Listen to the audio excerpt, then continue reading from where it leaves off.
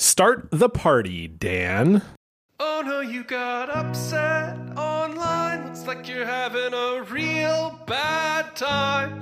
Should've just ignored what I said, but now I've got proof that you read it. And for me, that's all I need. It's what I live for, it's the air that I breathe.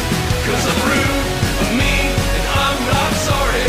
Welcome everybody to the block party! You bet she's a fuck, you bet she's a fuck, you bet she's a fuck, block party! You bet she's a fuck, I quote tweeted a dunk, and it's got you so bummed, now you're shot at 7.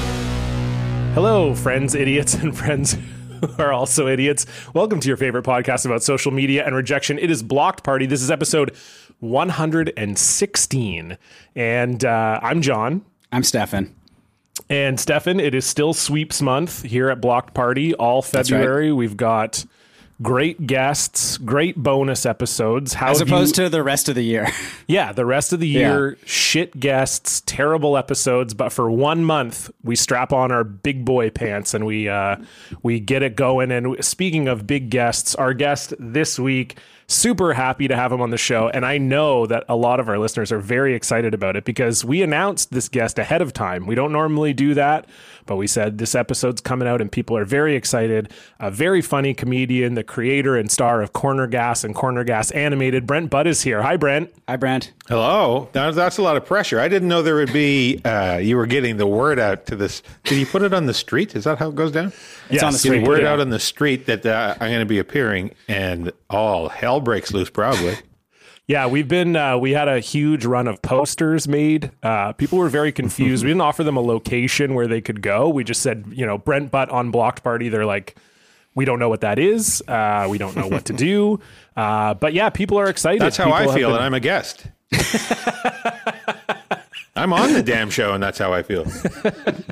That's right. I like your, I think of all the guests we've had, Stefan, I think, Brent, you have the best background set up. Absolutely. There. The amazing Spider-Man pinball machine. Yeah, you got a this is foosball table. My game room studio. By just over here a little bit. Bathroom. Oh, okay. Gotta have the bathroom. This is my I call it the game room studio. I like to tell people this is the 67th floor of Sparrow Media Towers, but it's a garage, but it's a game room studio because I do a lot of AV production stuff out here. I do some editing out here. I record scratch tracks for the animated thing. So I do work out here, but it's also a bit of a playroom. I got the bar behind me, and this table that I'm sitting at is it's my production table, but it's also a legit poker table. Whoa. Ooh. Wow. I've heard now, Brent, I mean, you can fill me in on this. I mean, I've heard tell, I've been a comedian for 10 years. In that time, you've had Corner Gas and you've been very busy with that. But I've heard tell that, you're a bit of a poker guy and you've hosted some comedian poker games that I've yet to play in, but I would be excited to lose my money to you, I think. Well, here's the thing. When you say poker guy, it depends how you're saying that, because I am legitimately terrible at poker. I've played poker consistently, pretty consistently from by the time I was 16. I do not understand the game at all. So I'm, in my mid 50s. So how long is that? I've been playing let's say almost 40 years. I've been playing poker fairly regularly. I still reference that card, which hand beats which, the one that comes with the deck. Yeah. Hang on a second. Are you telling me the flush beats the straight? Because they're all the same suit? That doesn't seem... I have internal conflict all the time. But I enjoy it very, very much because mainly it's an excuse... Mainly it feels like a throwback to another time somehow.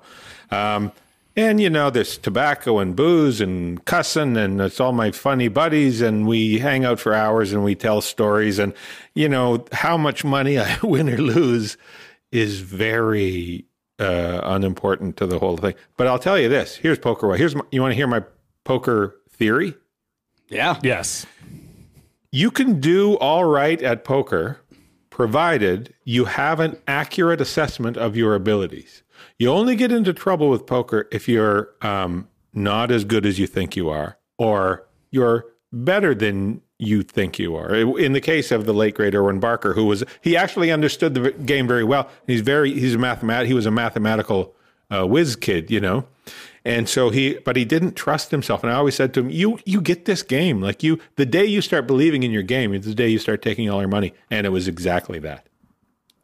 And so what did you, go ahead, Stefan. Well, I was going to say, I'm horrible at poker too. And I feel like that works in my favor sometimes because I'll make a play or I'll make a decision that is like on its face, if you understand poker, clearly the wrong thing to do. Yeah. But players who are good at poker they'll be like thrown off because I'm making such a stupid move. Yeah, it's great. It's like somebody playing hockey, showing up playing hockey with a vacuum cleaner, and they're like, "What the hell?" They don't know how. You know, they can't deal with it. Yeah, They're this guy must throwing know by. something that I don't. It might be the clunkiest analogy I've ever attempted. Well, I mean, I think now like the vacuums are getting pretty, like you could get one of those Dyson. It's like a self-contained stick in itself. I mean, you know, so you wouldn't have it trailing behind you on the ice. I mean, that's what I was picturing anyway, that you'd have You're like going old school. a self-contained. Well, no, I was picturing like the self-contained one and not the like, oh, I got to carry the bag around with me behind the vacuum. I feel like that would be much worse for hockey. Yeah, that's a bit tougher. I was picturing a big like wet vac, you know? Just one of the Like you were super bad ones. Zamboniing. You go out there in between the periods. Yeah. And then that's like a very that's shitty. the Roomba is between periods. That's like a very shitty movie script that gets pitched. Like he's the guy who does the vacuuming of the ice in between periods. But then what happens when the star center gets hurt? And then it like cuts to Stefan being like, I've been practicing with my vacuum, and it just shows Vacuuming Stefan the like ice. smacking pucks around with the vacuum, and then The puck just stays on his stick somehow. Yeah, that's the vacuum. Suck the puck. That's the name of that script. Hockey suck. Something like that. yeah, hockey sucks. I mean, I'm here for it. Yeah, Stefan, we got it. I think. Yeah. Yeah, I think it's nailed. absolutely. I'll put up final Take draft. my money, as everybody says on Twitter. Take my money. Yeah, they do we have the Futurama, the Fry gif. We're waving the $100 bills. We're like, let's go. Hockey Exactly. sucks. I'm in. Yeah.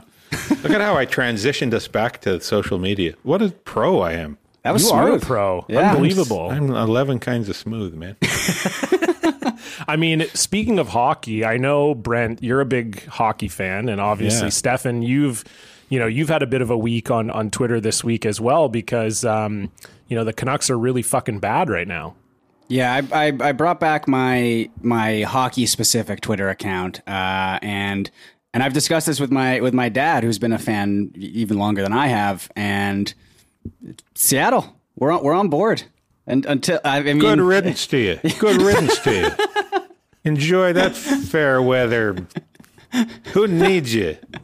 You got to roll up your sleeves, Stefan. God damn it. You got to get into the muck.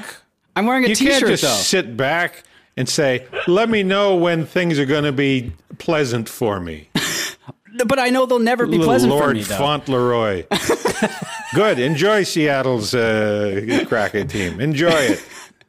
I think it'll be fun. I think I like their jerseys. I mean, the way I'm looking at it It's the is Sylvia Hotel logo. It's the exact. Pull up, access the internet on one of your devices. All right. Look at the Sylvia Hotel logo. Yeah, it does look exactly the They same. put as an the Sylvia eyeball in the logo. Sylvia Hotel logo. Yeah, they did, and they got rid of the shield. Right? Isn't the Oh. Sylvia S Oh on my like a God. shield?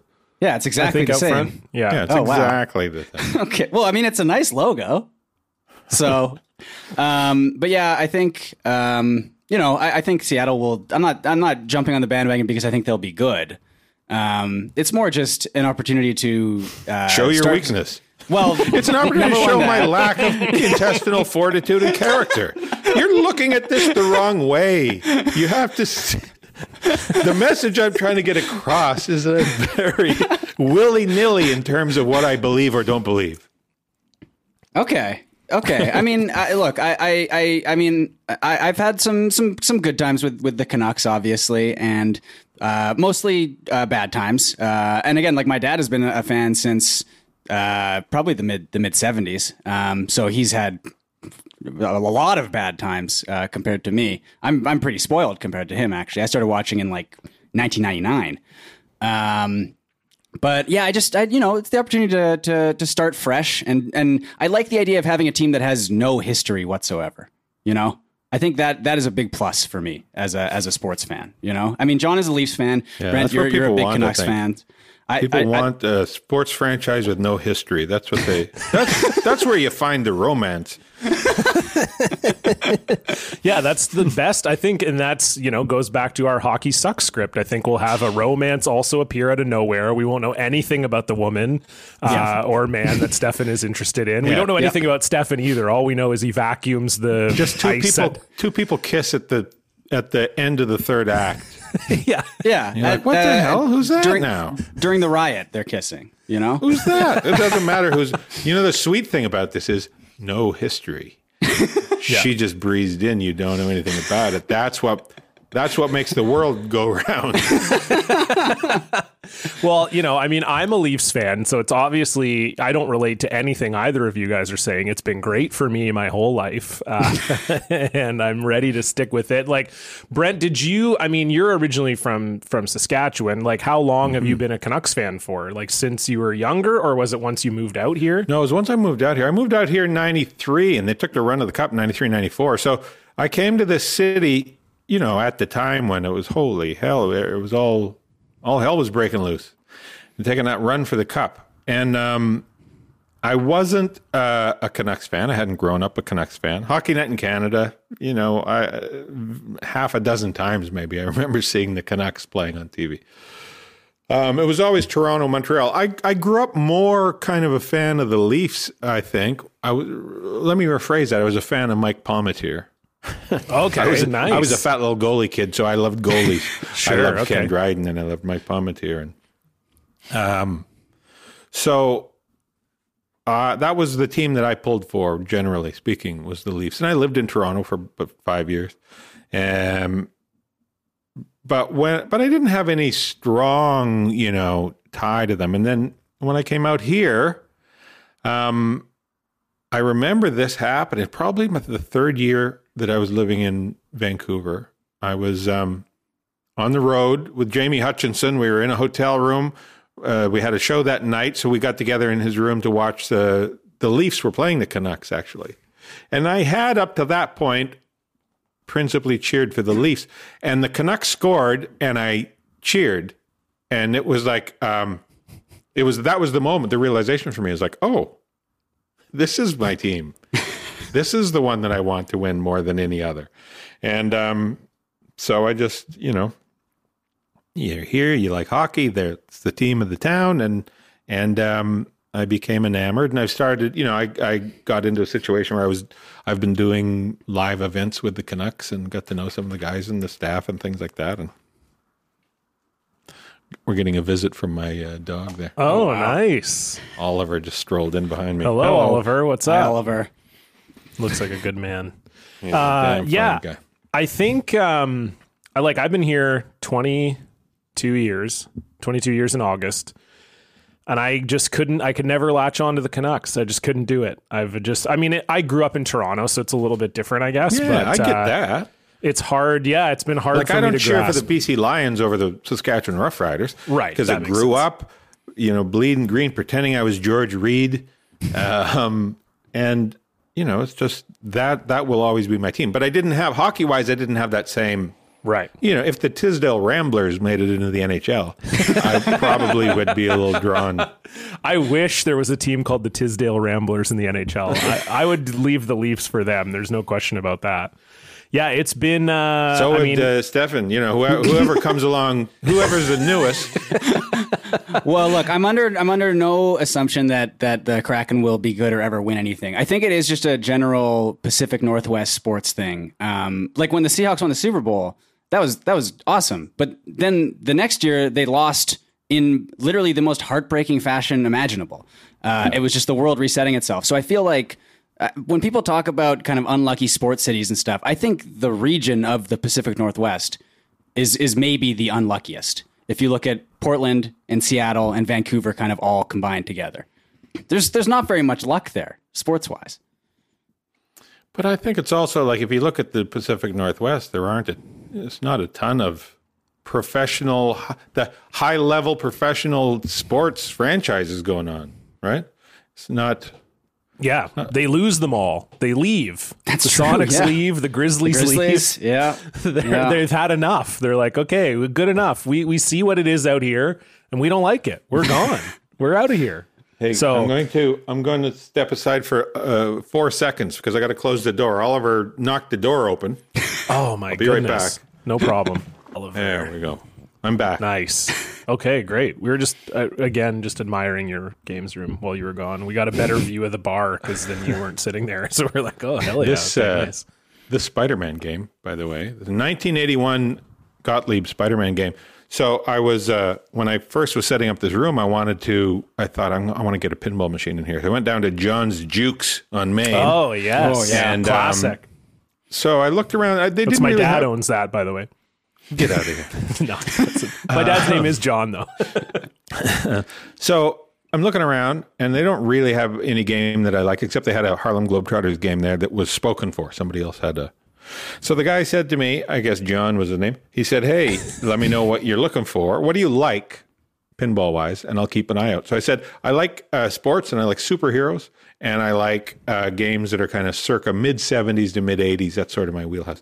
All right, he said. About a month goes by, I get a call from him. He said, "Hey, we got a 1981 Gottlieb Spider-Man game." I said, "Holy Christmas crackers!" I probably didn't actually say that, but I said, we had that game in my hometown. So this pinball game was in the back of the bus depot back in my hometown. So I used to play this as a kid. And when I got it here and fired it up, oh my God, all the old sounds they're so specific. They're associated with this like 2-year window of my childhood. It was just such a rocket ride back in time every time I play this game. Is so it cool. now? Do you see? I know people who do get pinball machines in their house and stuff, and then it's cool for like a bit, and then it just kind of sits there. Like, are you an avid pinball guy? Do you play it quite a bit, or what's your relationship to the machine? Yeah, I mean, I play it every week at least. Like, Oh, okay. I mean, that's Okay, yeah. really good. That's really good for people. Like my high school girlfriend, her dad bought 2 arcade games and 2 pinball machines and had them in their house. And I don't know that he ever used them. I think I was the only person who ever played them. I think it was just like Which one of those arcade games? things. He had Contra and Contra and Street Fighter 2, I think. Oh wow. And then pinball wise, they were just kind of like generic ones. Like one was like a circus theme, and the other one was like I think like a haunted house type theme or something like that. You have Like to they have weren't- you have to have the branded table. I agree. But so it was just funny because I think what it was, and I think this is how a lot of people end up with arcade machines or pinball machines in their house, unlike you, Brent, who you actually sought it out. I think what ends up happening a lot of times is it's just like a friend or who's like, oh, but you know, my buddy's closing a bar. We got these games. And then you think to yourself like, that'd be so sick to have in my house. I would love that. What an opportunity. And then I think that's exactly what happened with my ex's dad, where it was just like a friend was like, it was literally that exact situation, was closing a bar or something, and they were going to sell off the games. And I think he offered him a really good deal. And he's like, oh, sure. Yeah. I mean, we'll definitely play these. And he had 2 girls. So like they were not into video games at all. Like it didn't.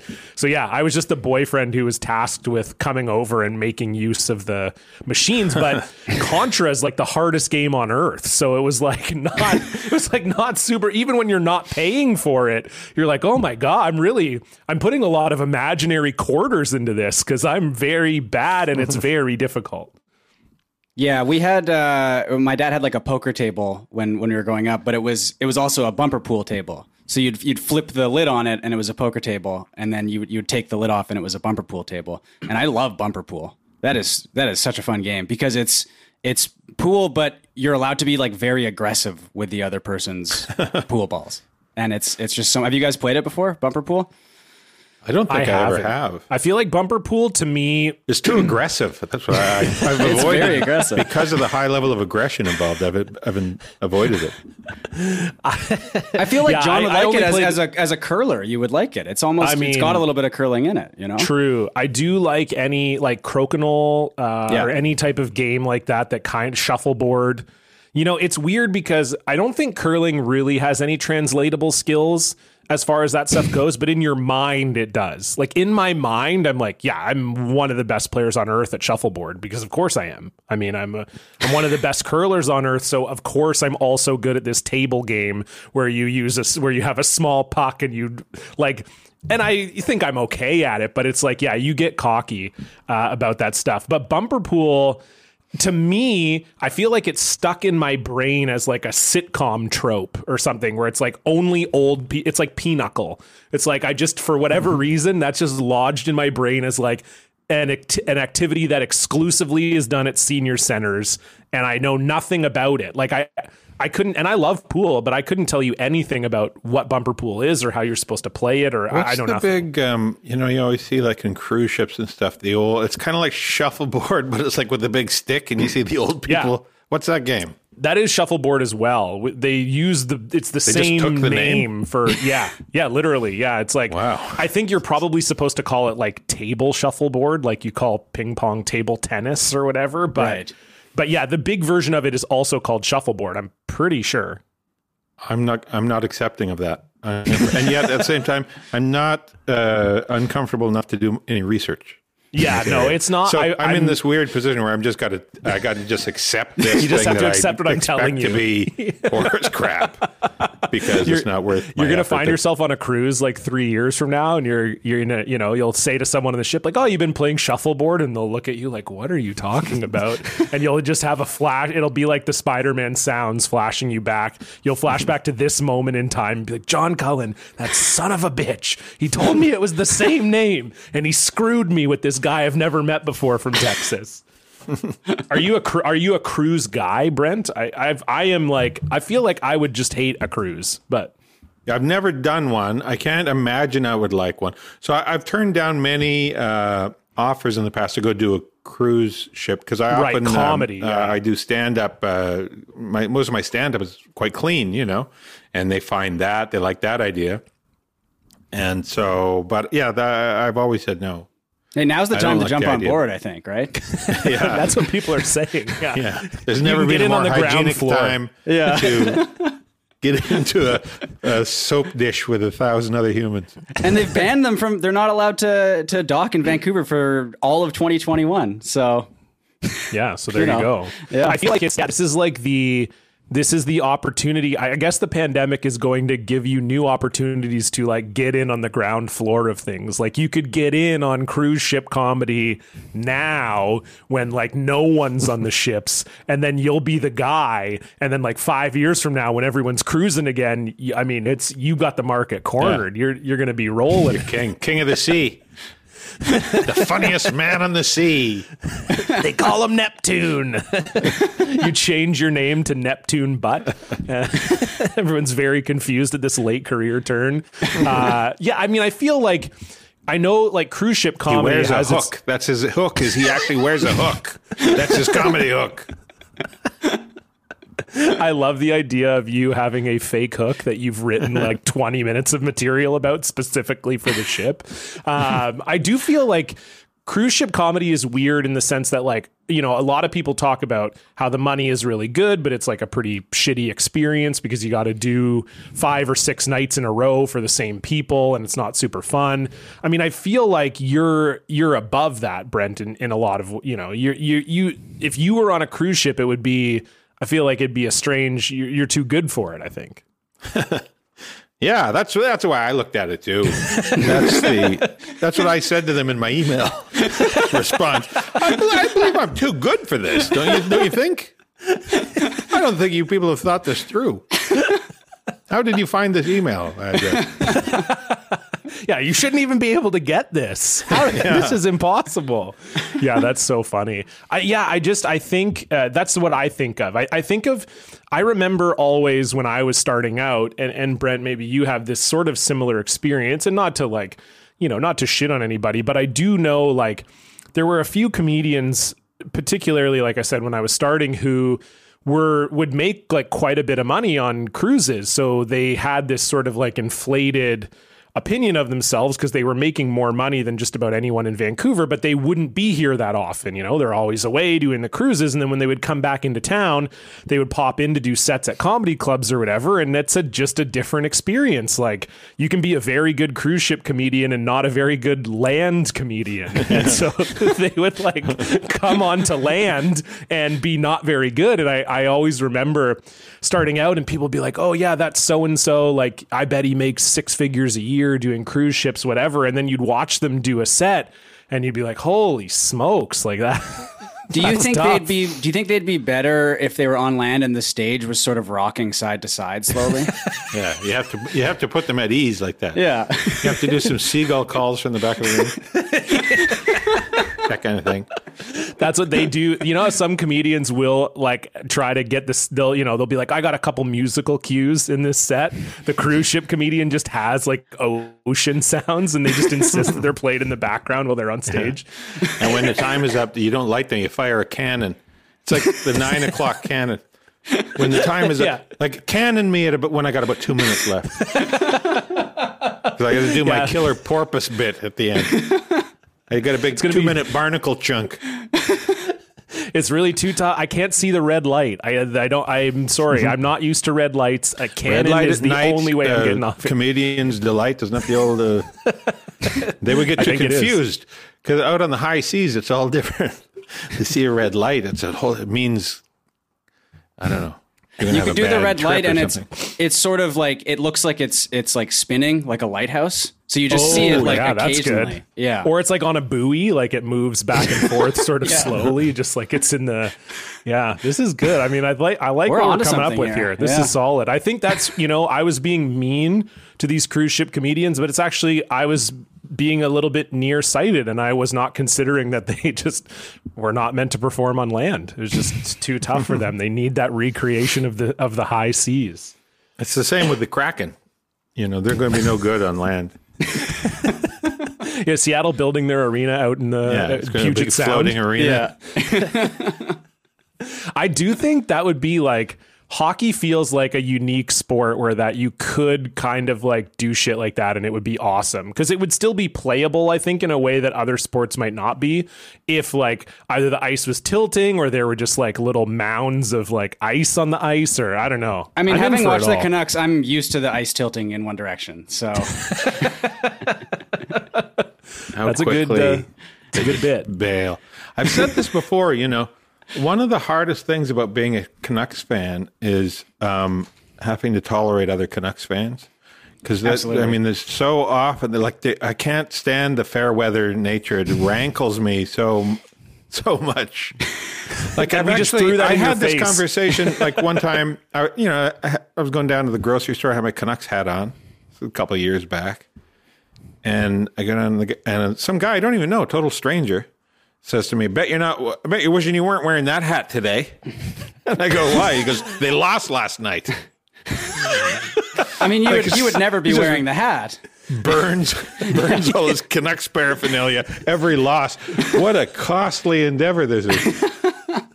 I like the idea that every morning you're supposed to consider whether or not you can wear your Canucks hat based on the results of the previous night. Yeah.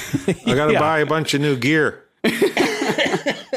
That's what Stefan's doing. He's buying a ton of new gear. He's already... Yeah. Did you get a shirt or a hat, Stefan? No, I ordered a Seattle Kraken coffee mug. So we're waiting on that. Yeah. I'm dipping my toes in. It's like, to me, that it's like the most perfect thing that you could say right there. Like, if I was trying to mock you for this scenario, I couldn't have come up with something better than... This is going better than I could have hoped. Yeah, Stefan's a Kraken fan, but only in his own house and only from the hours of 8 a.m. to 9 a.m. That's the only time you know he's there. Yeah, only at breakfast to see a Kraken fan, then we'll see. Not even a goddamn beer mug, like a coffee. I got a coaster. I got a Kraken coaster. I almost bought coasters too. I don't want to do too much too soon. I'll get the mug, and we'll see how well the team is. If the team is doing well, then I'll invest in the coasters. I might be a Canucks fan at the end of this episode again. Brent is just slowly needling you until I mean, you it's change. working, you know. But I did make that's good another, maybe my dumbest pandemic purchase, and it was like $15. But it was it's like an electric milk frother, so I can have like lattes at home.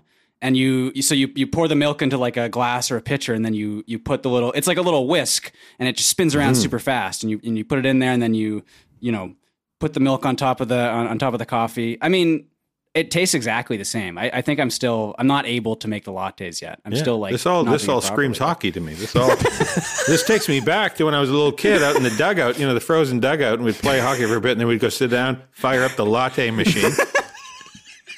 Takes me back, man. This is the roots of hockey.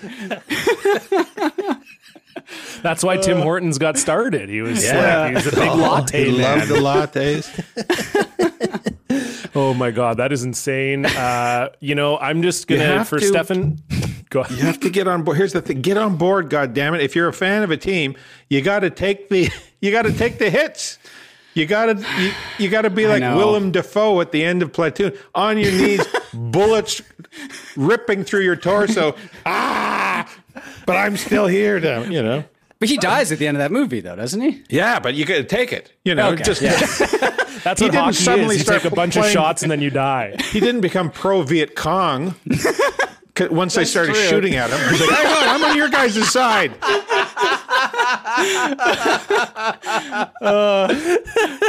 He's like, "Whoa, that shot was really good. I think they got a pretty good chance of winning this." My dad is texting me after this episode comes out, and I know he's going to be like, "You know what, Stefan? Like, we have to go. We made a mistake. We have to go back." Oh my God, the two biggest moments in the Kraken's and a soldier's life: the draft. It's going to be a really nice. That's what I said to Stefan. He's like, "I'm turning into a Kraken fan." I'm like, "Wow, so you just are super excited for the expansion draft?" Like, I can't imagine being like, if you live in Seattle, that's great, but it's a weird thing where like that's going to be legitimately one of the most exciting moments where you're like, "Ooh, what players are we taking from the other teams?" But Yeah, it's really strange to think about. I haven't even really put. Yeah. Okay. Well, I am definitely having second thoughts here. So. Okay, well, I'm going to help you, and I'm going to roll us out of this segment so that you don't have to take any more abuse from it. I'm sure I'll get some more. Yeah, you will. And we'll move on to our social media updates. What a good segue. Boy, was it smooth. Stefan and John are gonna bring you the news. Prepare for a feast of rarefied takes. Terrible tweets from verified greats. They'll bring their personal feed to ya with an update on their social media. Brent, we always like to start with the guest. What's going on your social media right now? Oh my God, blowing up. I've had a couple, every now and then you get a couple of tweets. Hang on here. Oliver scratching at the door. He's had enough of my rambling. And I know it's me because he can't hear you guys. I got headphones on. I'd like to think that he wanted to leave because of you guys, but I know it's me. So normally, I don't know, a tweet, I'll put out a tweet and it'll get a couple hundred likes or something like that, 500 likes, And then every now and then one will take off for whatever reason. I had two take off this week. Thousands of likes and, yeah. Just one of those days where it's like, and I'm not even putting in a solid effort into my tweeting right now because my attentions are pulled elsewhere.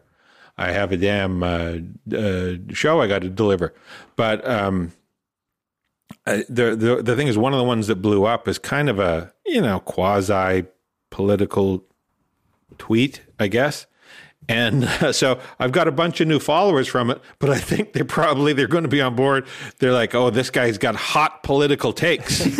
I got to follow this guy. And then it's just going to be pictures of my damn dog, Yeah, that's how I always feel. Yeah, I'm the same way where I'll post something funny, and then people are like, "Oh, this guy's going to post a lot of funny stuff." And I had to change my Twitter name to now. My Twitter name is just pictures of cats and sometimes links to my podcast because that's basically all my. I can't my believe Twitter that was feed is available. now. Yeah, it's weird because I think, we've talked about this on the show before. I mean, my Twitter is just really bad. In that, like, I'm all over the place. Like, if you were following me for funny tweets, you're not going to get, you might get a couple, but there's not going to be that many. If you saw like some sort of like political or COVID take I had, I don't talk about that very often. I tweet about hockey. I tweet about curling. It's a wildly, I mean, I did the same thing as you, Brent. Like, I know you have a separate account for the Canucks for tweeting about them during games and stuff. I created a separate curling account because whenever I would tweet about curling, it was just, I was losing like 10 followers a tweet. And then especially during something like the Brier final where I want to be like live tweeting it. Oh my gosh, it was a disaster. I was just hemorrhaging followers everywhere. So I had no choice but to create my own thing. Yeah, I think it's a good move on your part because, like, I don't want to, because I often mega tweet during the Canucks games, and I thought right away, like, Norm Macdonald's golf tweeting was driving me batty, you know, and I thought I don't want to do that to anybody. Yeah, somebody who's it couldn't care less about hockey, or somebody who have a different team or whatever, and I'm just like clogging their timeline with 82 like just pointless hockey tweets too. Like I'll say, "Oh, face off in the Canucks," and right there, that'll be a tweet from me. Icing, I'll tweet. Well, who's that helping? Although there are people who've told me that they aren't able to access the games, and they look at my feed because I'm active enough that I'm almost broadcasting the game. You know? I feel like I need an account just for refereeing. Like it's very often for me, that's the only time something will generally like push me over the edge, where I'll get like so mad at either a penalty or a non-call that I'll tweet it out and then I just delete it like 2 minutes later. I just need the like, in that moment, I need that instant reaction of like, you know, fuck the ref or whatever. And then I can, delete it after and just be like, okay, I'm good. That's not a bad idea. But, well, it's not good either, though, because people do still see it and they're like, oh my God, is he really tweeting about the NHL referees again? Like, what? So it's not good. And then I just started a hockey radio show. So I'm on Sportsnet 650 here in Vancouver, and it's also a podcast. It's called Hockey Fight, if you want to listen to it, at Hockey Fight Pod. Now, when did this start? Because I'm on the Sportsnet 650 quite often. On the just a couple weeks ago. I have my car radio dialed to 650. Yeah, it's myself and Brendan Batchelor who does the play-by-play for Sportsnet 650. It's every Saturday 2 p.m. We get on the radio and we talk puck. So. And that's a cool way to just, if you were curious, that's a cool way to say that you talk about hockey. Yeah, I was thinking of tuning in, but then. But yeah, so we have that. And so now I do feel like there are people who are following me for hockey takes, but then most of my followers are not. So it's like a weird, so then I'm like, do I create a hockey Twitter as well? And then I'm like, who am I? You're going to have like 3 or 4 accounts at that point. My God. So. It's a disaster. I don't need that shit, you know? But you brought your hockey Twitter back, Stefan, so maybe it's time. Maybe I need to have one Maybe too. You should. Yeah. Give it a go. What's your hockey Twitter? I'll go follow it. I'll follow it from my Canucks account, my BB on Canucks. Oh, beautiful. Account. Yeah. It's Hockey Fight Pod. Oh, that's yours. And then mine is Hockey Dipshit 2. Hockey Dipshit 2. Because he was Hockey Dipshit 1 when he was a Canucks fan, and now he brought it back. Sequel. Well, I might be a Canucks fan again. We'll see how. Well, that's true. Brent goes. is doing pretty well so far. He's doing a great job. Yeah. Yeah, putting on the full court press, embarrassing you. It's nice, Brent, because usually what happens is guests will come on this show and they pick on me because Stefan picks on me. And then the guests usually pick up on that quite early on, and they're like, oh, okay, so this is what the show is. We pick on John. So this has been it's been 116 episodes, and very rarely has it been almost solely the focus of picking the on. listeners will love this. They will. They will. It's a fresh new spin. It is. It's beautiful. That's what I bring fresh new ideas to any project. That's what I do. I love What if we turn this on its head? I'm that guy in the problem solving department. You know what we should do is we turn this thing inside out and have a look at it. So I've noticed you guys are kind of always making fun of John. What if you made fun of Stefan for a whole episode? You think people would like that? This is like an audio podcast. Hear me out. What if it was just pictures? No sound at all. Just people would dial up. They'd look at you guys. Give it a try. It's worth a try. What's the cost? It costs you nothing to do this. This is free. These are free ideas, and it's a free thing you can do. Oh my God. Yeah. Stefan, we should look into that. I mean, I don't know that you and I photograph well enough to make that happen, but No, but I've been doing a lot of pull-ups recently. So That could be the whole hook. See, I'm your PR guy. This is your whole hook. Get a load of this. It's only pictures, but here's the twist. They're not much to look at. That's the twisteroo. It's not like a couple of dreamboats. You see what I'm saying? It's a couple of mildly off-putting, aesthetically displeasing guys. And the whole thing is pictures. that's a good bit, actually. Yeah, because great you would bit. expect if our whole thing was pictures that we would look good. So It's what we Hotties. call in the business the old twisteroo. The inside-out ski. okay, okay, Dan, are I you like writing this that. down? No. yeah, Dan, write that Okay, down, well, please. I'm Stefan- reminding myself of a guy that used to come down to years ago. Me and Jamie Hutchinson ran a comedy club, and this guy showed up one day in the afternoon when we were there, like getting ready for the night show. And he was like in sweatpants, and he was kind of a sketchy looking dude, probably in his mid 60s or something. And he wanted us to hire him because he used to work at the old Cave nightclub in the 60s, and he could spot the hookers. That was his pitch for us to hire him. I can spot the pros, he called them. That's maybe that's what we need. We gotta. I mean, Stefan, I would like to. You sort of said a comment that kind of went under the radar a little bit. You said you've been doing pull-ups. Oh yeah, that's another pandemic thing that I'm starting. I've been doing pull-ups. I got some resistance bands as well. Oh my God! Drinking like, protein did you buy shakes. like a pull-up bar? Yes, I did. Yeah. Oh my it's great, God, man. I love it. It must be easy for you to do pull-ups because you only weigh 95 pounds. That's the best part, right? Everyone says pull-ups are so hard, but they're really easy for me. So it's great. Good point. Yeah. Are you noticing? Are you getting jade or what? I mean, I'm noticing because I was drinking a lot of beer during the pandemic, and I still am, and eating pretty poorly.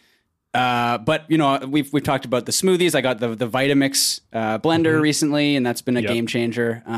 So I've noticed it's been, you know, like 3 or 4 weeks since I started doing pull-ups and actually exercising, and there's a bit of a change. I'm still the classic like skinny fat guy, you know. Right. Take off your shirt. Let me see. Well, maybe in the top 3 at the end of the episode. Once it becomes all pictures. Yeah, exactly. We got That's to what do we're the waiting all for. picture format. Yeah. Stefan and I with our shirts off with our lumpy bodies. Stefan, what's going on your social media?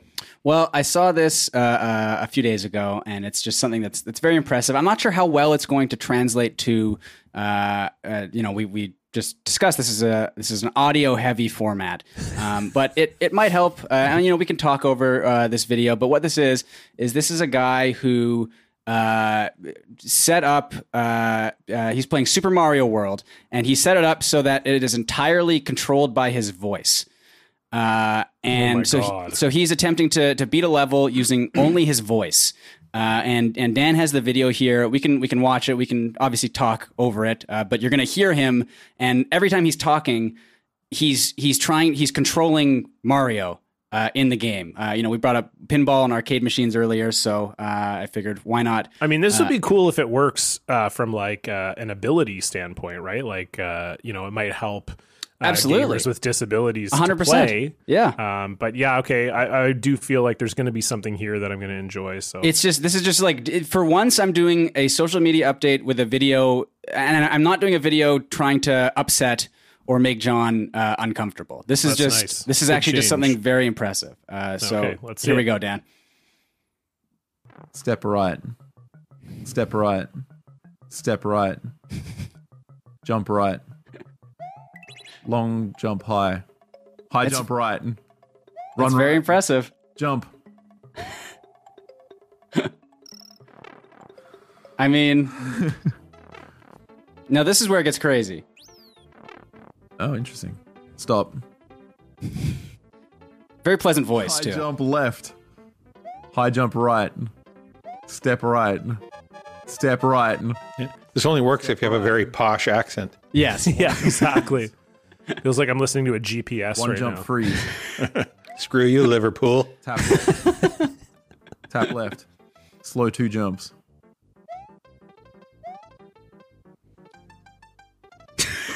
Whoa! One jump. Okay, That's that was incredible. cool. Yeah, that was good. I mean, Freeze.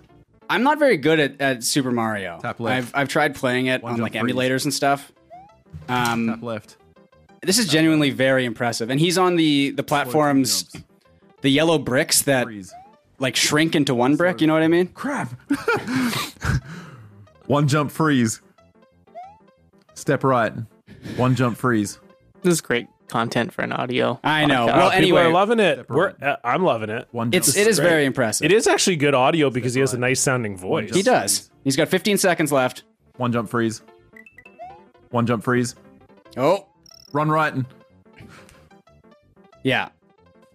So, I do think, John, you raised a good point. Just from an ability standpoint, I think it is like genuinely like it could be like a very, very helpful thing. Yeah. But I feel like I just wouldn't have the patience for it, right? Because No, certainly not. And not watching it either. It wasn't a great watch. You know, can- like it was you- interesting, but you can I don't need only to you can really only say things that are like associated with the game, right? And John, we've recently started playing video games together a lot more. We're on the same NHL 21 team. John is our goalie, and he's quite good.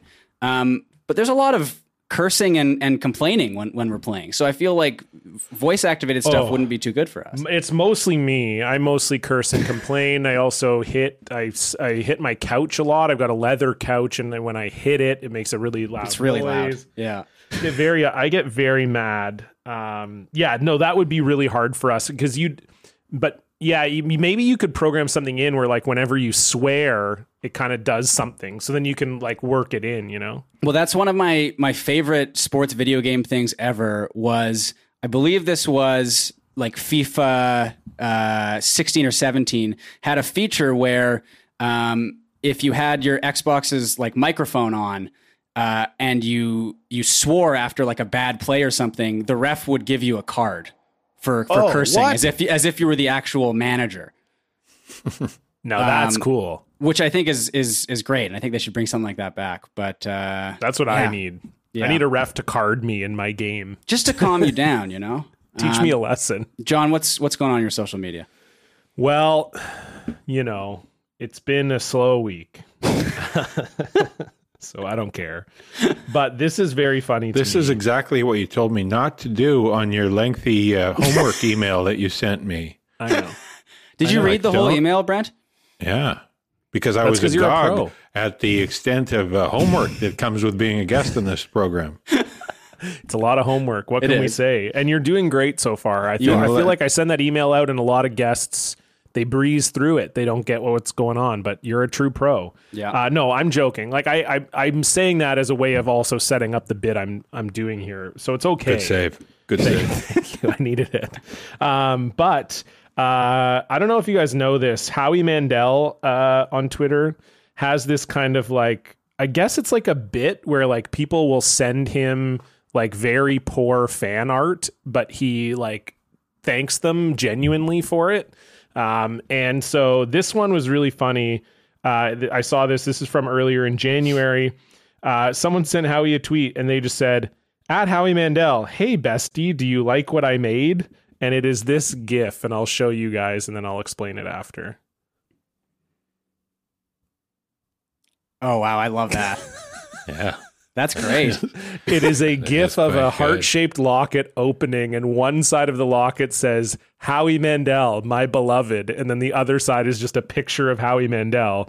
Being and very Howie beloved. Howie quote tweeted it, and all he wrote was THX, as in thanks. That's great.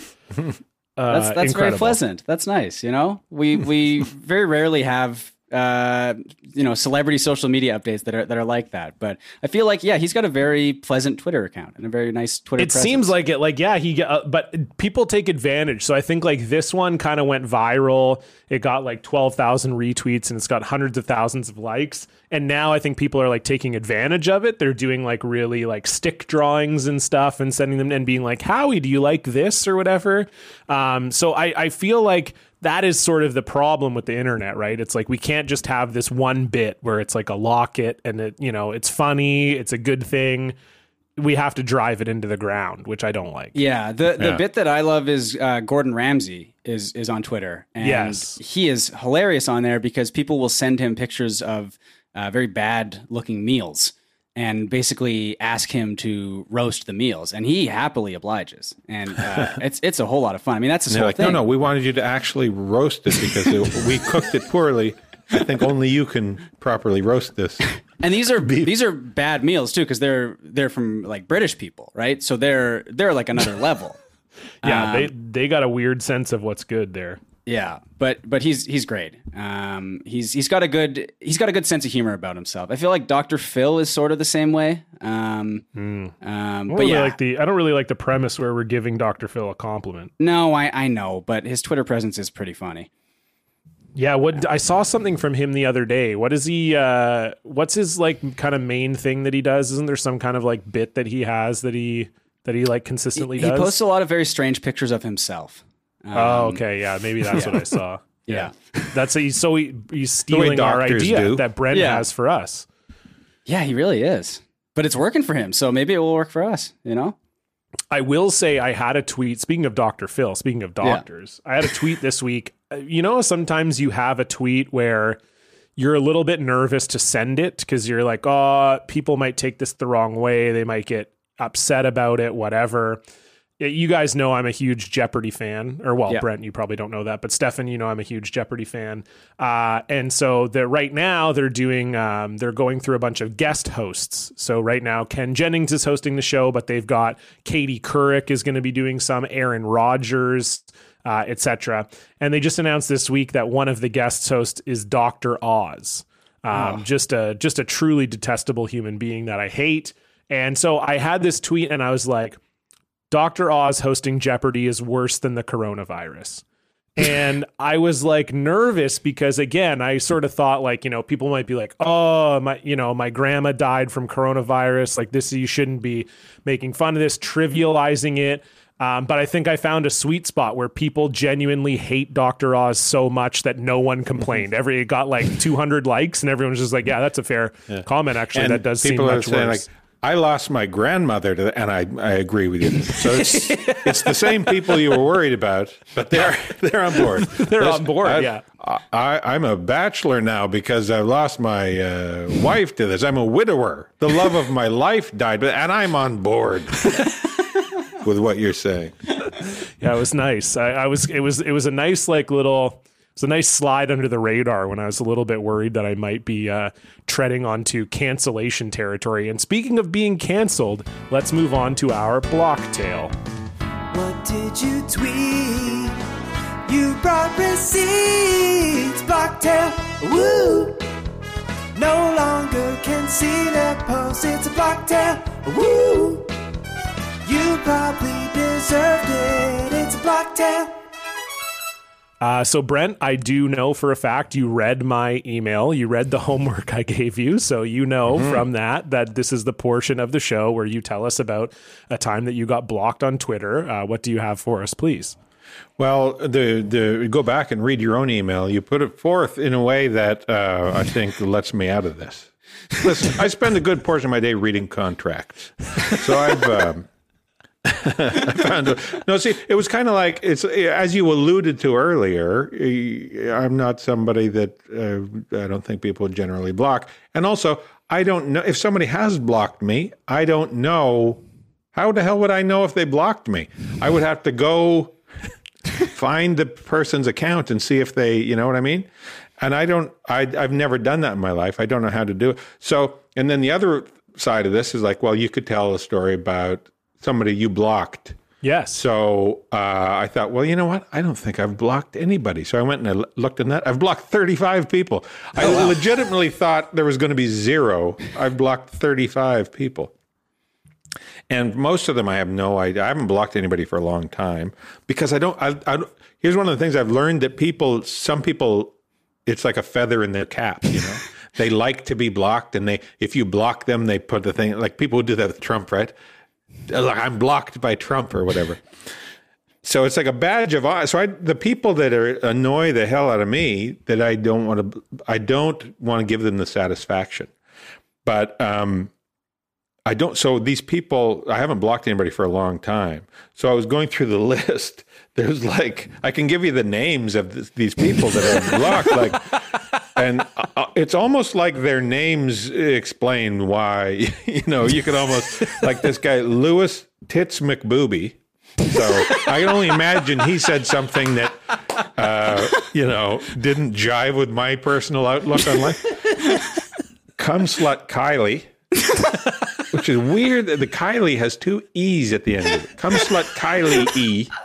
Yeah, because Cum Slut Kylie was taken. It's kind of like a hockey dipshit 2 type situation. Kanye West? What the hell kind of a name is that for somebody? He goes by Yee. That's his thing. So anyway, I have a list of people that I blocked. I understand blocking Kanye because he was just saying a lot of ridiculous things. Do you mute people? Because I'm sort of the same way. Where if you block someone, you're giving them like this free content where they can post a screenshot of it or, like you said, put it in their bio. If you mute them, they're just yelling into the void and they don't know. Yeah, they're howling into the wind. That's what I do. I muted a guy last night after the Canucks got spanked. This person and I don't think I'm trigger happy. This is the second time this person did it. So that for me, that's like, yeah, okay. This is all you're doing is he just sends a big picture of the Toronto Maple Leafs logo into my Canucks feed. Was that John? Well, I don't know why. So that's the type of thing. I didn't think you would talk about this on the show, Brent, but that's crazy. Mute. So yeah, I'm big on the mute. I'm quick mute McGroot. That's me. You're big blocks McBlocky. Yeah. I wonder, I'd like to go, I wish there was a way I could find out what it was that Lewis Tits McBooby or Cum Slut Kylie said to set me off. I'm sure one of our listeners will dig into it and figure it out for us. Yeah, they'll find out. The only accounts that I block are like brands that are using promoted tweets to get onto my feed. Because the thing with that is that if you block promoted tweets, you start getting really weird promoted tweets. So you'll go from, Hellmann's mayonnaise is promoting their mayonnaise on your feed. And then you'll get a guy who is, replying to Elon Musk, asking him to buy a PS5 for him. And that's the sort of promoted tweets I'm getting now. And it's so much better. It really does help with curating my feed. So I would recommend, if you're going to block anything, block the promoted tweets. But yeah, I'm 100% on board with you for just muting everyone else because they have no idea. And it's great. Yeah. And I picture them being all happy and smug with their snappy little retort that they fired off at you. And it's just not being heard at all. So this is win-win all around. They get to feel good about themselves. I don't have to listen to it. It works on a lot of levels. Yeah. Yeah. No, the one I've been getting recently, which I'm leaving in my feed because it's very funny, the promoted wise, is I get this one. It's called The Daddest.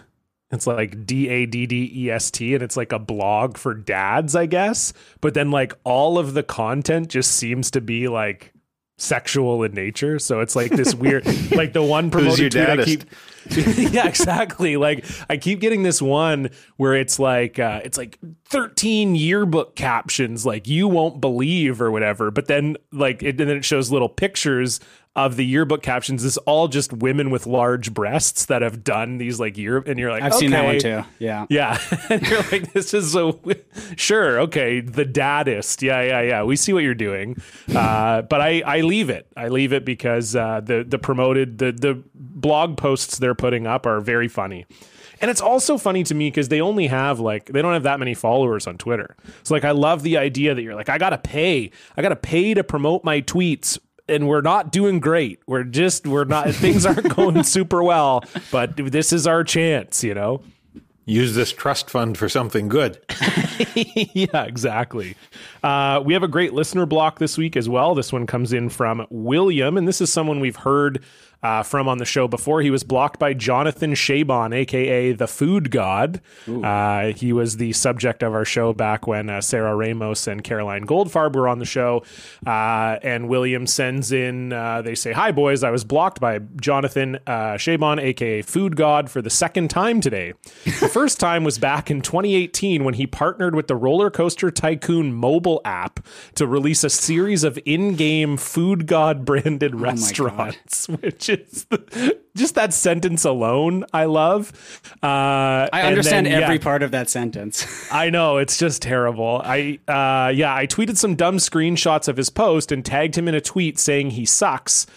He DM'd me to tell me to stop stalking his life, then blocked me. Wow. I still think it's funny to call mild criticism of a press release stalking. And Will sent in all he did was quote tweet the Roller Coaster Tycoon update, and they just wrote "finally." And that's it. And so apparently that means he's stalking Food God's life. But I like go ahead. This listener, I like that this listener thinks, just look, telling somebody you suck is all like, and he can't take that mild criticism. I like that saying you suck. He thinks is mild criticism. That's true, I guess. I feel like online why wouldn't you warps... block somebody? Yeah, true. Yeah. I feel like online warps you a little bit, right? Where you're like if someone like Brent, if you and I were doing a show and someone in the audience yelled, "You suck," like that would not feel good. You'd be like, "Oh, that's mean. I can't believe they said that," you know? Whereas I think online, it's like, yeah, if you don't have some like string of epithets, it's like, you can't handle that. You can't handle that I called you a little sucky piss baby, you know, or whatever. It's very funny. And he also quote tweeted the article. It says the Food God update adds 6 new food stands and quote, Food Palace, a large food court restaurant themed after the influencer's, quote, signature gastronomic style and affinity for over-the-top foods and desserts. Players can offer their guests treats such as tropical smoothies, donut waffles, and hot dogs with ketchup, among other menu items. And so Will had wrote on that tweet, "Oh, whoa, nice." And then got blocked. Yeah. And then 2 years later, this is Will says, "I hadn't thought about him much until yesterday when he appeared on my Instagram feed in a promoted post for a local pickle company. I decided to check up on his page and I saw that he is still doing some really dumb food videos where it seems like he has never actually eaten food. Here is a good post where he tries to pour some sprinkles and other things on a dry cookie. For some reason, he also wants us to guess how many toppings he pours on the cookie. He also does this thing where he reposts other people's food videos, but adds a voiceover to imply that he is actually the person at the restaurant. Here's a recent post of some kebab that's actually from a restaurant in Sweden. I commented to ask if he had been kicked in the head by a horse or something. He replied to my comment to let me know that no, he had not been kicked in the head, and blocked me. Love the pod." Well, fair enough. Will. But does this William guy feel like this? Does he think this isn't giving him a stalkerish vibe? Like, is he like, to prove how much I'm not a stalker, I'm going to tell you all the times that and here's all the things that the guy said, and this is why I said. The guy writes an essay about how little he cares about the guy. Yeah, William, I'm on. I don't know who this person is you're talking about. The chef, the goofy chef, or whoever. I'm on his side. Yeah. The food god. I'm on his side, William. There we go. Brent is taking a stance. Yeah, I mean, this is kind of our whole show, Brent. Just mostly people. I'm here to turn this whole thing on its head. You're right. We're doing the old Twisterooski. I love it. Here's another time some guy wouldn't let me call him a shit sack. Can you believe this? I'm only now coming to grips with the premise of the show. I never would have agreed to be on this thing. A bunch of people who are upset that other people didn't like being called an asshole. I will say one thing I like about Food God is and we heard this from when we had our past guests on who were blocked by him, he always hits you in the DM first before he blocks you. And that's kind of a sweet power move to just be like, he's always like, fuck you, and then blocks you. Yeah. And I respect that move. That's a 'cause then you nice. can't That's reply. similar to, I used to, we had one of the ADs on when we were filming Corner Gas Live. His name was Alfie, and he was, it's also great because he had an Irish accent because he was from Ireland. So, but ADs, once they yell roll sound, nobody can say anything, right? So he would save his roasts or his burns till just before, and it was so fantastic. Like he'd be in an argument with a grip or something, and the grip would like say something sassy to him, and then he would, just before he's going to yell roll sound, he'd roast the guy. Like, yeah, well, you're a big dumb asshole. Roll sound. And there was no possible comeback. It was fantastic power move. I love that. That's the real life DM and then block. Shout out to That's Alfie, a great man, no doubt. If you want to send in a listener block, which maybe you don't now, that you don't know whenever Brent Butt If you will want to appear tell on the us show about and the roast time you. that the person you're stalking felt uncomfortable by your attention, let us know. Yeah, let us know. Send us an email at blockedparty.com. You can also fill out the form on our website. You can also head over to patreon.com/blockedparty, where $5 a month gets you access to 4 bonus episodes every single month. Obviously, this is BP Sweeps Month. We got a lot of great stuff coming up. We got a bonus episode coming up this week with 2 beloved former guests of the show that is going to be chaotic and wonderful. So keep your eyes out for that. And that next their week names? we've got well, We got chaotic and wonderful. They're in It's- town. That's their names. They changed them. It's crazy. And then we've also got Trivia Party with the Doughboys coming up next week. That's going to be a ton of fun as well. And we've got some other nice surprises for you for the rest of Sweeps Month. Some more big guests. So head on over to patreon.com/blockparty. That's all over there. You can follow us on Twitter and Instagram at blockpartypod. You can rate, review, subscribe. All that stuff is good. And if you like the show, just tell a friend. That's always nice too. Brent, we always like to finish the show with a top 3 suggested by our guest. What do you have for us? Top 3, either. Maybe this is against the rules. No, this is Top give us an 3 option. monsters, either movie monsters or like, urban legend kind of monsters. Ooh, that's good. I like that. Yeah, that's really good. Brent, Brent, what's you your want to number start with 3? your number 3? Yeah. I'm going to go with number 3. I'm going to go with Dracula / Nosferatu, just because of legacy, legend, the amount of horror that character has brought into the world in terms of different movies and books and the whole vampire, spawning the whole vampire thing, which is so just out of impact on the world of horror. I'm going to say Dracula / Nosferatu. Is my Yeah, we number wouldn't 3. have Twilight without Dracula. So that's That's mainly That's why truly I'm important, such yeah. a Dracula fan. I figured. Yeah. Ooh, I gotta go. If we're opening up urban legends here, I gotta go with the Mothman. Big fan of the Mothman. Yeah, cool. There's a statue of the Mothman over in the eastern United States. There's the Mothman prophecies. What is this? I don't know what this is. Tell me. It's about it's a man who has it's like a humanoid with moth-like wings. Okay. And so hence the Mothman. That was the first name they thought of. But I mean, honestly, that's if you can think of a better, I guess Man Moth maybe. No, Mothman's it. I think. Yeah, but I got to go with Mothman. Because you hear a name like that and he delivers. You get exactly what you expect. And I have to respect that. So Mothman number 3. I got wings. I'm kind of a man. I look like a moth. What more I can you got ask it for? all. This is good. My number 3, I'm going to go the Grim Reaper. It's not a monster. It is to me. Do you not fear death, Stefan? Yeah, but you can fear things that aren't monsters. That's not a monster. It isn't. The Grim Reaper is a monster. You know what? People can weigh in. Oh, they're going to be mad at you.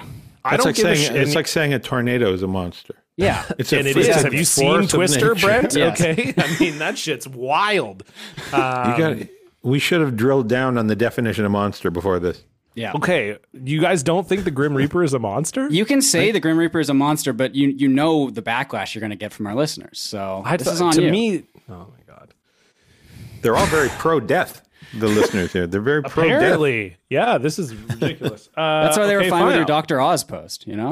They like death. Okay, fine.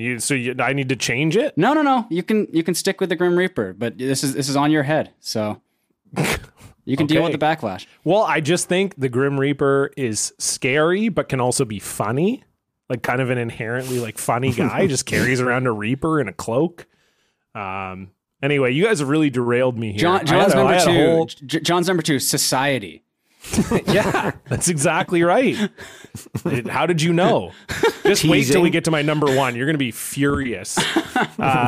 Brent, you're number two. Number two it's difficult for me to hone in on number two. Number three and number one are easy in my mind. But I'm going to go with kind of another classic, which may lead into my first one. And that's Wolfman, Werewolf, Lycanthrope, Lupinus Metamorphicus. I don't know if that's an actual. I mean, it sounds close. It sounds good. Yeah, It sounds like it it could sounded fit. great. Yeah. Yeah. But yeah, Wolfman, you're a guy, and then the full moon hits you. Uh-oh. There goes this shirt. And whammo, you become a upright wolf. Terrifying concept. I love that. That's a great choice. A lot of songs Also- about him too. Werewolves of London. Yeah. True. Yeah. Ooh. Stefan, Okay. you're number two. Number two, Bigfoot / the Yeti. I'm gonna go with both of them as my number two. They're not even real. No, but I remember growing up and being into Unlike the Grim cryptozoology. Reaper. Yeah. Yeah, exactly. The Grim Reaper is real, Brent. Thank you. Finally, I knew you'd come on my side. But you get Eventually. the footage of Bigfoot or the Yeti, and I think that's very cool. I like them when a monster is like semi believable. Like in deep down in my heart, I think Bigfoot is out there somewhere. Who knows? He could be. But Bigfoot, the Yeti, Abominable Snowman, Sasquatch, whatever you want to call him. I think just a very neat concept. And I like any monster or urban legend where there is kind of grainy footage of the monster in question. So Maybe Bigfoot is blurry, and that's the problem. That could be. Yeah. It's great. John? Great question posed by Mitch Hedberg. My Number number two is Clifford the Big Red Dog. No, I'm joking.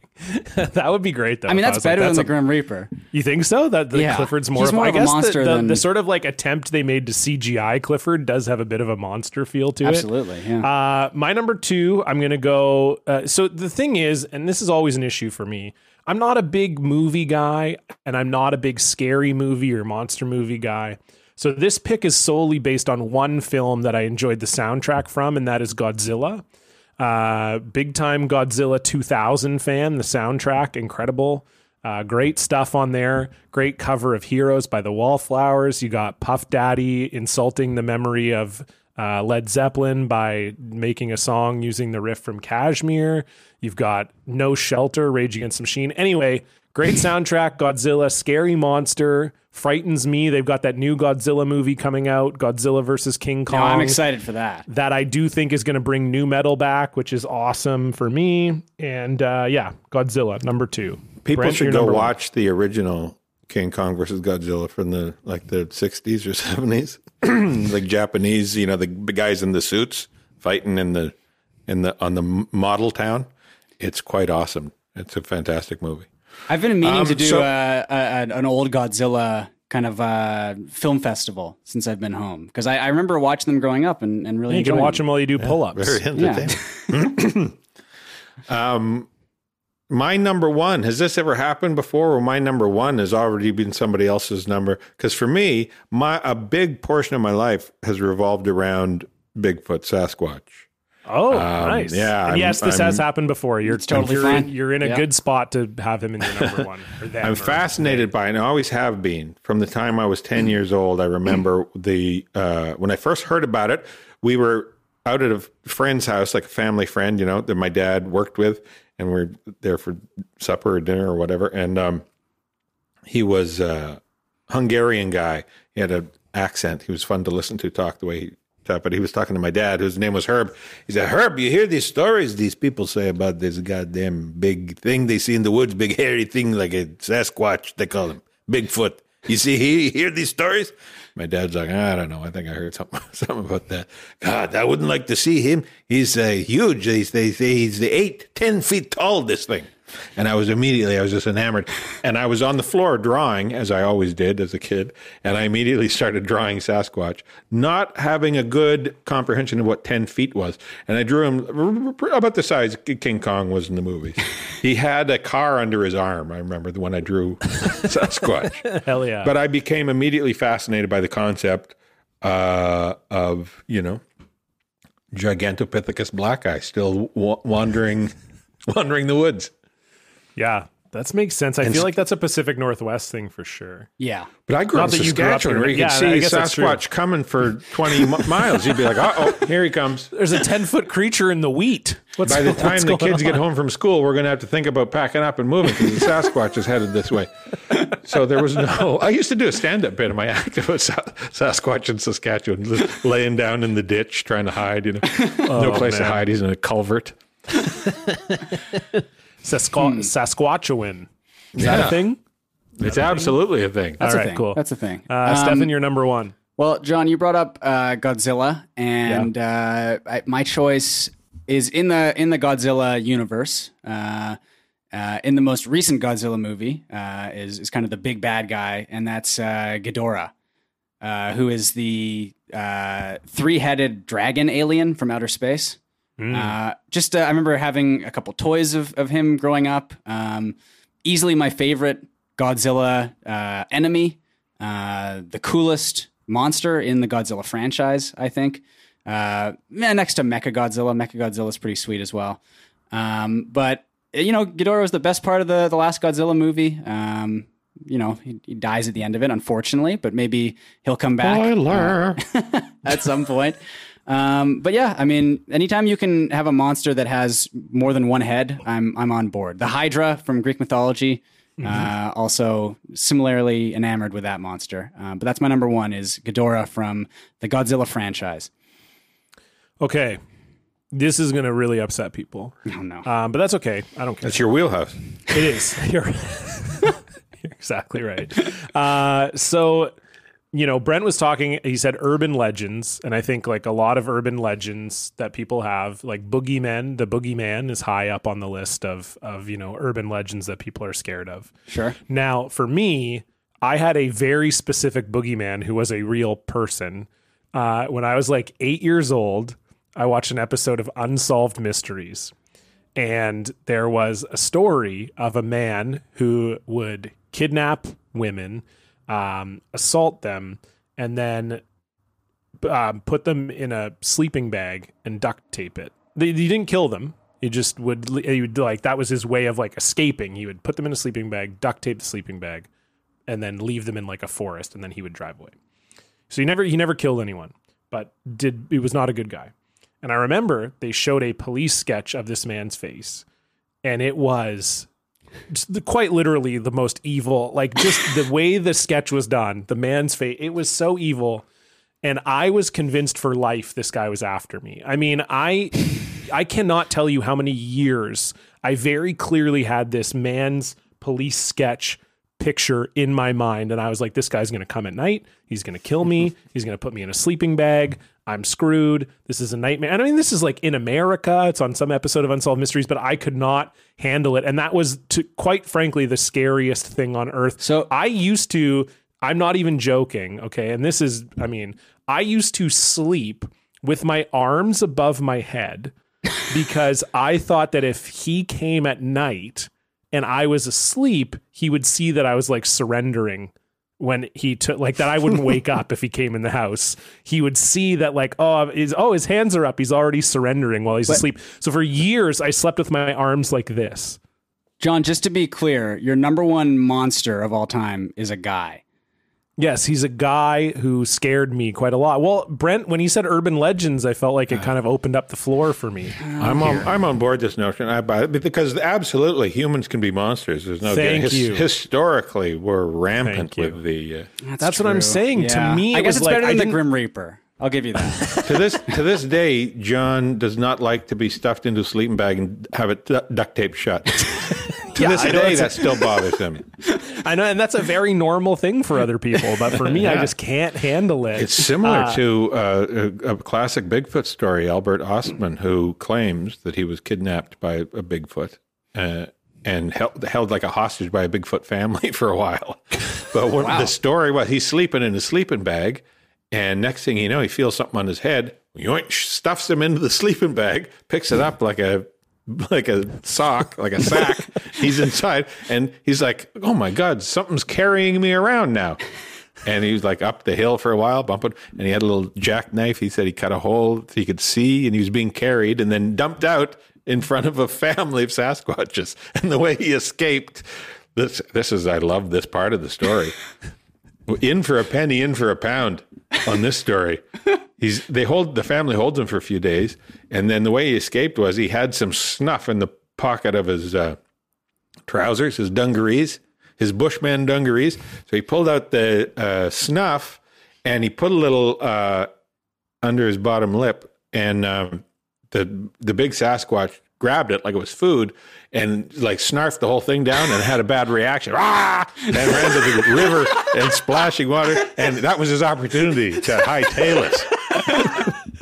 So now we know if we ever see a Sasquatch out in the wild, you just got to give him some chewing tobacco. Everybody's got their kryptonite. Yeah. Freddy Krueger, if you don't believe in him, he goes away.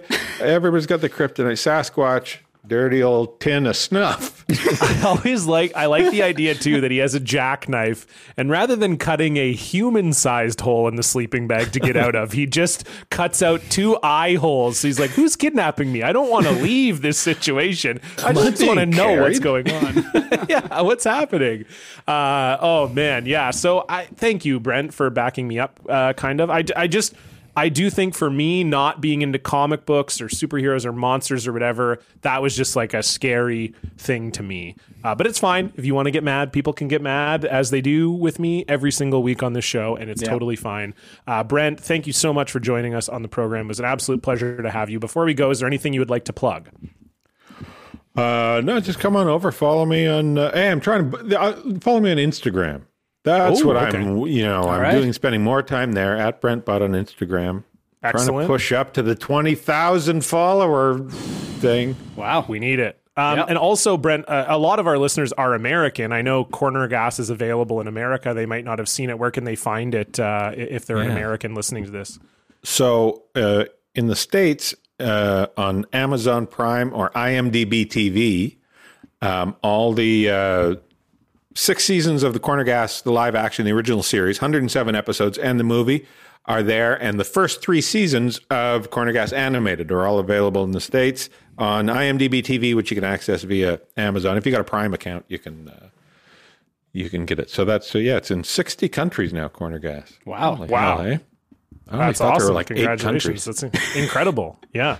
No, it's, we definitely, we have listeners who I'm sure would not have been exposed to Corner Gas before. So hopefully you guys all check that out and follow Brent on Instagram at Brent Butt. He's also Brent Butt on Twitter. Thank you everyone for listening to the show. We appreciate it. As always, you can donate to the show, patreon.com/blockparty. You can follow us on Twitter and Instagram at BlockedPartyPod, and we'll see you back here next week. Goodbye. Goodbye, everyone.